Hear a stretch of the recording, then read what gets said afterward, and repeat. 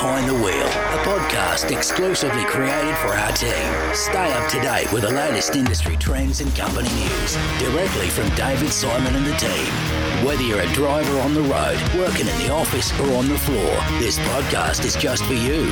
So sit back, relax and get ready to discover something new.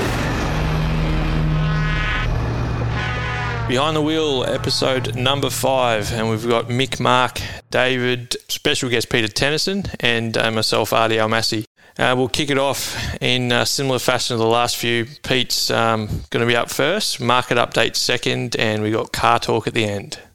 What would be your number one tip you would give to a new staff member or someone wanting to start at Simon?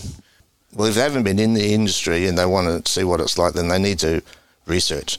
Because the transport logistics industry is different than everything else. It's a lot of people think it's still just truck drivers and forkies. And yes, we have got those, of course, but there's a lot more to it than that. And the people sitting around this room all play completely different roles. We don't all drive trucks.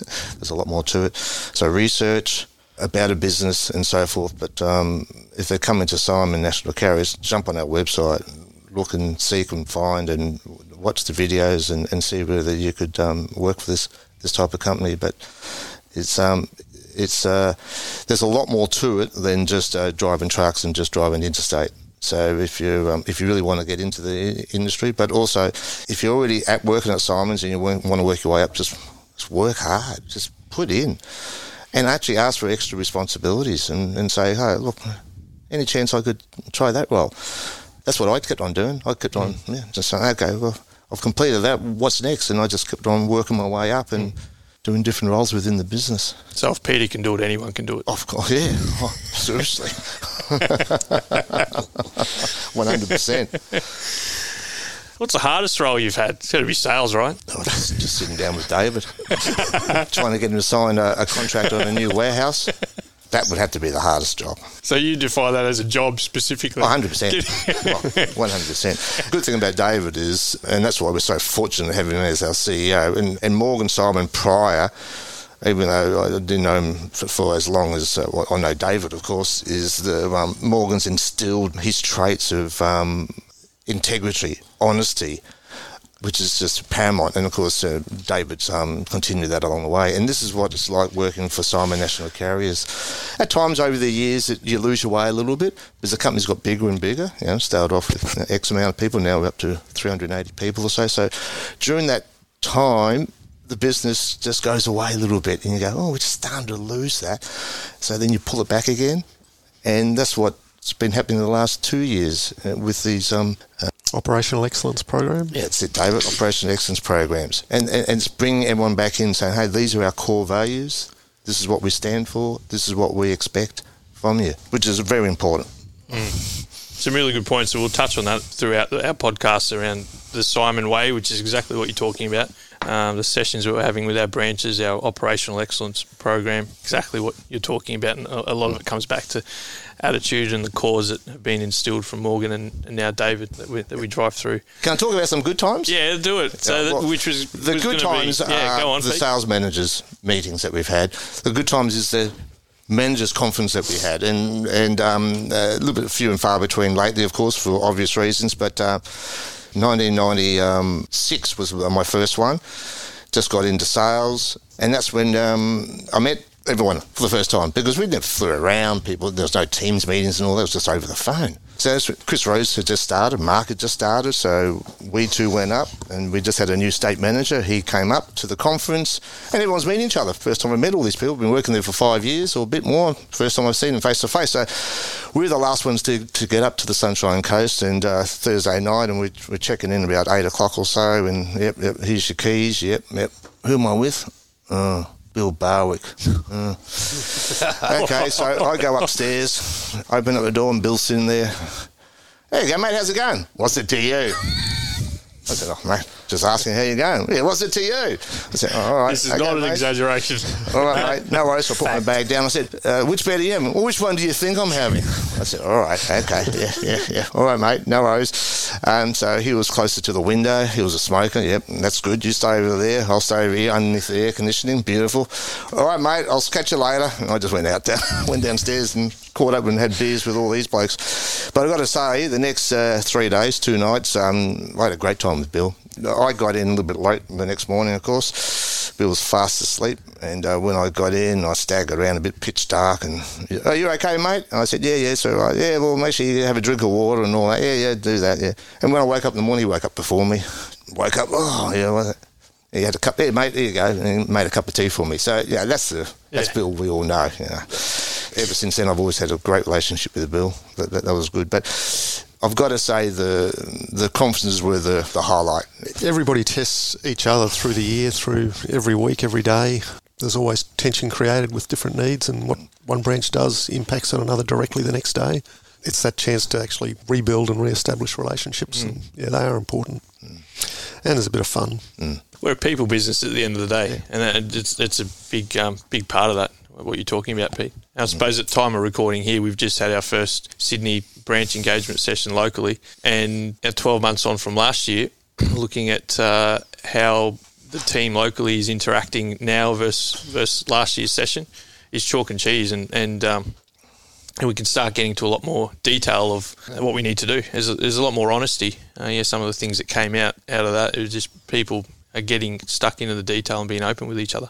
And something that will link through to a piece later on, we've got to tell you this as well, across our guests, your all-time favourite car, Pete. Oh, yeah. Well, my favourite car, to me, my very first car I purchased was a 66 XR Falcon, and had a V8, of course, 302. It had a Windsor in it at that time. Yeah. A Holly 500 racing cam, a whacked-on extractors, had a 9-inch limited slip diff, and it was navy blue, of course, and been a Carlton, man. It was just beautiful. And did you say first car? Yeah.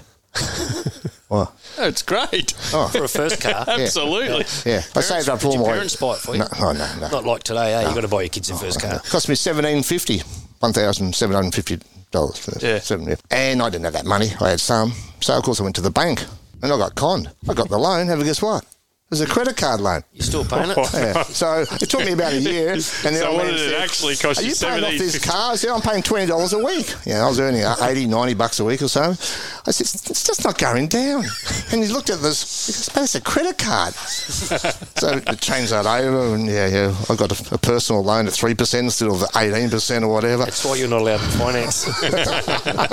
So I learned the hard way. But, Yeah, well, we better wrap this up. But Yes, Pete, yes. 33 years, thank you. Your passion for us, for the customers, shows through every day. It's unrelenting, I guess, and that's a fantastic attribute. Artie spoke about a lot of your your persistence and other things, but thank you for that. For those that aren't aware, you mentioned Chris Rose. Chris Rose retired early June. Chris has retired, so he and Jewel, looking forward to relaxing and enjoying a bit of retirement. I'd be remiss if I didn't say thank you to Simon Astrakaris and David especially, of course, over all these years, giving me the opportunity to move from role to role. Sometimes I didn't even know I'd moved from one role to role, but and being able to do what I needed to do to get things done. Simple as that. Appreciate that, David. Thank you very much. You still got me for a few more years. Don't think I'm going away anywhere soon. Many more, Pete. Many more. So Marianne would not. It's bad enough me being home for weekends. Seriously. All right, we could be here all day. Thanks, Peter. Thanks for your time and spending it with us. No worries. Thanks, Artie. Thanks, guys. Thanks, Pete. Thanks, Peter. We spoke about the bureaucracy and the amount of red tape around development sites or subdivisions, which is really going to take a long time to go through. I suppose we've seen more public housing being delivered. There's more of those projects in the works. They're not big numbers, though. They're not big numbers, and it's that a lot of dollars, but it's not big numbers. And really comes through as a marketing front, really, to show what's happening. The information we're getting back from our clients exposed in that space is that they see the most realistic solution to that being more apartment buildings and in the city as opposed to urban sprawl. That's something that will happen a lot quicker. But when we say a lot quicker, these things take a long time to put through, and we're talking that from a year onwards that will go through. Then relevant to that, in some of our key markets, Brisbane probably one, is there are a lot of infrastructure projects leading into the Olympics through to 2032, which a lot are underway now, but will continue to pop up all the way through to the Olympics. I think we had one bit of feedback, Mark, where the analogy was there's a heap of cranes up in Gold Coast at the moment. They're about to start wrapping up and head straight to Brisbane, and that'll be it for the next 10 years, and away they go. The unit approvals nationally, talking high-rise cranes, but they're back at the levels of 2010-11, just post-GFC, when Australia was struggling a bit later than other countries around the world, and just above their low point, which was April 2008, was about 10,000 units.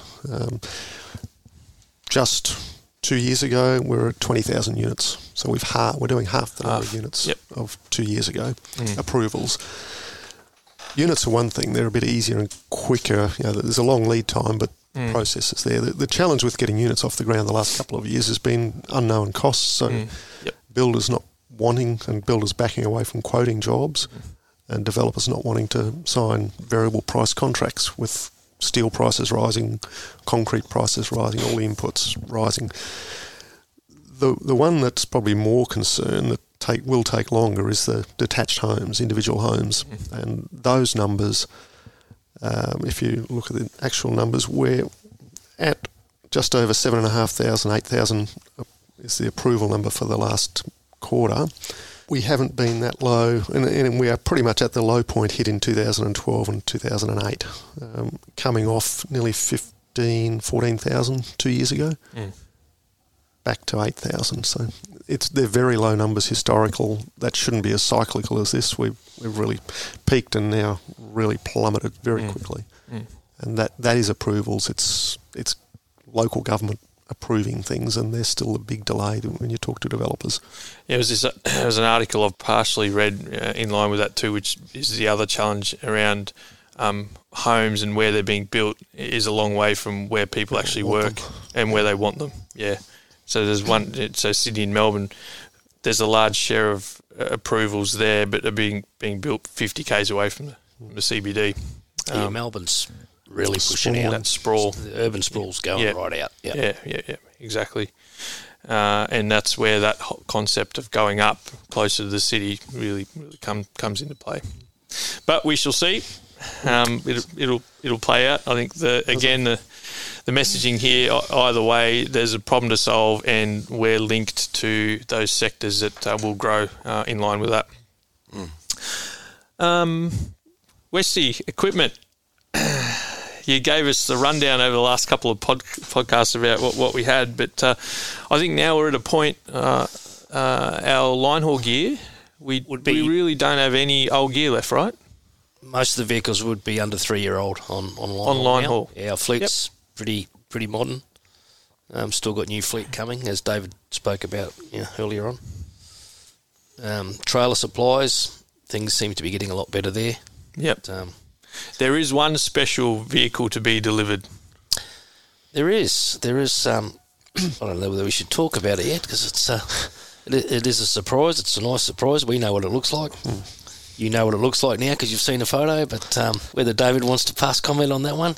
I think David not seen it, what it looks like. No, David's argued with us a lot about what it should be and what it shouldn't be. So you did put the 50 years on there, didn't you? No, don't start, mate. It's not that late being delivered. He'll stop smiling if you keep talking about 50 years. I gave up 18 months ago. I think others kept trying, and I said, no, good luck. Can't celebrate 50 years when you're nearly at 60. But we're going to have to get those brochures reprinted because they've got wrong dates on them apparently. That his dad signed. There is a special truck coming that reflects a bit of our history running to Darwin and some of our early days, but you'll see more of that in the coming months or so. I think I've learnt that now, though. Well, I've been using this in my pictures, so you can slam me now, David, but 1966 is when we first started running, 73 is established. 73, the company was established to give Dad a shareholding in the business, which already well and truly existed at that point. Yeah. So it was a division of a timber and hardware business for the first 7 years or so. Yep. And Dad was just running that business, had no shareholding in it. His father and uncles and grandfather. And 74, there was a company established that gave him a 20% shareholding in that separate business. It was just the transport. Yep. So 50 years. 50 years, yeah, that's what I get out of that too. I don't know what calculator he uses, but... So 2026 is the big one. That's Celebrating 60. 50 years since Dad was given a shareholding in the business next year. We'll do that. Okay. All right. But yes, so there's many reasons, obviously, why we have to refresh fleet. One of the key ones, though, not only that, but local trucks is the attraction to potential recruits. We've spoken about how hard recruiting has been. Yeah, well, I mean, we spoke about volumes not dropping. We see some drops, some weeks, but that's about it.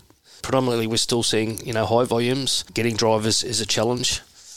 Anything we can do to attract a driver, we're trying. But yeah, having a good, safe fleet is certainly part of that, and attracting drivers, which for some unknown reason, we've had a lot of applications this week, just out of the blue. Have you been advertising, Paul? Don't know no idea what's changed. Even in Sydney? No, not in Sydney, just line haul. I think there's about 8 or 9 applications just from Melbourne. We haven't seen that for a long time.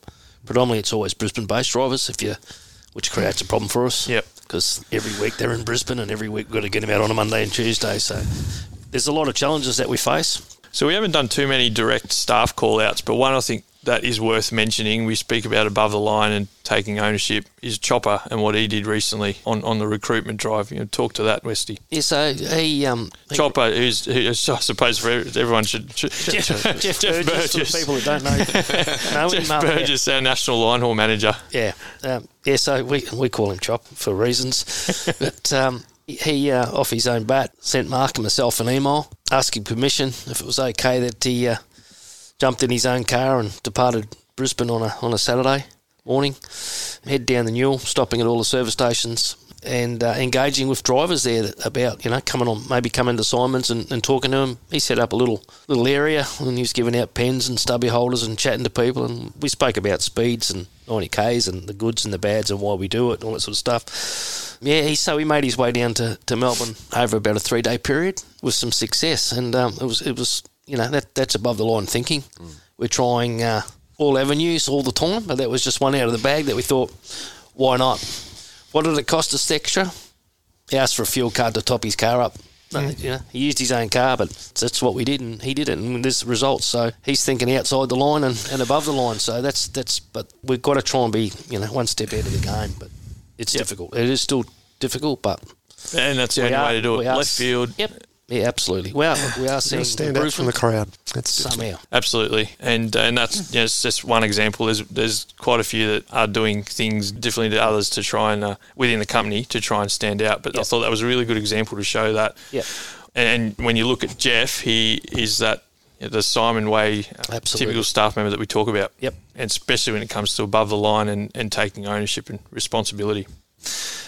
Staff as a whole, and we'll keep plugging this one until every single staff member knows about the referral program. We're going to send David Broke so we can make sure that we've got as many people as possible that can keep the work flowing. He asked me actually not to speak about it today because when he found out it's going to cost him a bit. It sounds like there was one that has been introduced that nobody's noted, registered, put their hand up for. It does happen. It's probably not enough, but we do promote it. It's still there. If you know someone that wants to come into the industry, they fit the Simon way, and they come in, they have an interview, they start, and they're still here in 6 months, we pay that person. Whoever brought them on. So if Artie brings on... Nah, not Artie, we're not paying him. But if there's another forky brought a good forky into the business, they get a $500 bonus after 6 months, and if they're still here in 12 months, they get another $500 as an incentive to bring on people. There's a lot of people out there that got a lot of mates in the industry, drivers, forkies, warehouse staff, whoever. But there's a lot out there that we know. I know a lot of people in the industry, and I think probably everybody in this room does. So yeah, by selling it, I don't think we try. Probably don't push it. We're always advertising it, but I don't think it gets passed down the line. And we talk about that a little bit more. But we see. I think there's traction now, and that might be what's going on. That might be why. We're seeing all these. Chopper introduced himself to a lot of people on his drive. Yeah, on his I think I'm going to probably have to give him a 10 grand bonus or something. That's right. Hey, it might be him that's doing all the. He might have gone down and paid them to come on board. So I'll give you 200 out of my 500 as long as you start and stay. That's above the line thinking too. Yeah, I suppose it'll still help him. Yeah, absolutely. It's not the Simon way. So $500 $500 for a referral. Unless it's me, I get nothing, but Mark will get 500. I think you confirmed that last time. Yeah. Does David get 500? But apparently I've got to take him out and spend it. Oh, I see how this works. Yeah, right. It's in-house. Yeah, it's in-house. Keep it No, together. David doesn't get it. So Even if I take you out and spend it. Think I about don't it. know, that's a bit rough. It is rough, isn't it? yeah. So $500 for a referral if they're relevant to the Simon Way applicant, Absolutely. and 6-month tenure. It's Yep. $500 to the person that referred them. Correct. All right, very good. On we go to car talk now. Behind the wheel. Car talk. Here's a really important question. Ready? Yep. Does your wife experience exhilaration when she sits in the car? Or does she suffer from anxiety when she sits in the car? Oh, no, mate. She always drives. Yeah. Oh, that's the right option. Sorry. Yeah. Nicole is probably... Won't let you. I know where Dylan got it from. Let's just say that. Yeah. Nicole's had pretty... Be careful what you say here. No, we... You're on record. Yeah. I understand. Yes. That's cool. Oh, we actually spent one afternoon, and I won't tell you the location, but it wasn't Mills Road. But I taught her, with encouragement with my brother in the car, on how to do good skids. Yeah, so she drives On a miles. racetrack in controlled conditions. Correct. Yes, always in controlled conditions. Yes. No, she loves to drive the car. She'll quite often say, "Can I get the car out?" And it's like, "Nah, I don't want to." What are you going to do when Sandown shuts down? Back to Mills Road. Hey, what about favourite Australian car? We're all ponies here. Yeah, I did have a Holden. I did have an LX Tirana, bright yellow, black pinstripes. Yeah. It was a 6-cylinder. Yeah. That didn't last long. That came out again with the help of my brother Yep.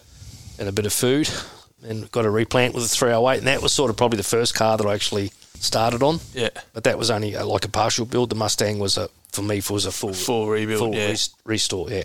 Yeah. Pete, what's your favourite Australian car? Oh, if I had a choice, probably an XY GT XY. or an XB.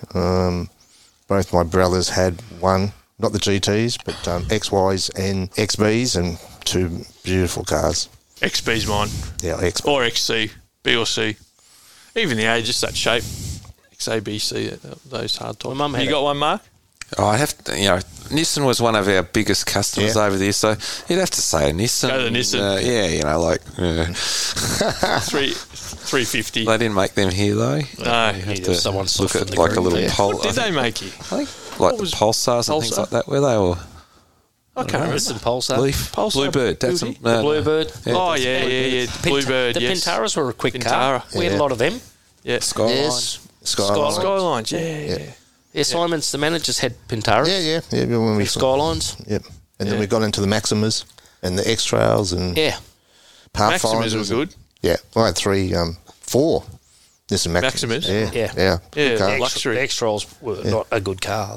We got rid of them. They had a lot of head problems. Yeah. Thanks, gents. That's car talk done. Look, if you do want us to talk about any specific cars or cover them or any other topics, let us know at podcasts@simon.com.au. Otherwise, that's podcast number 5 done, and plenty more to come.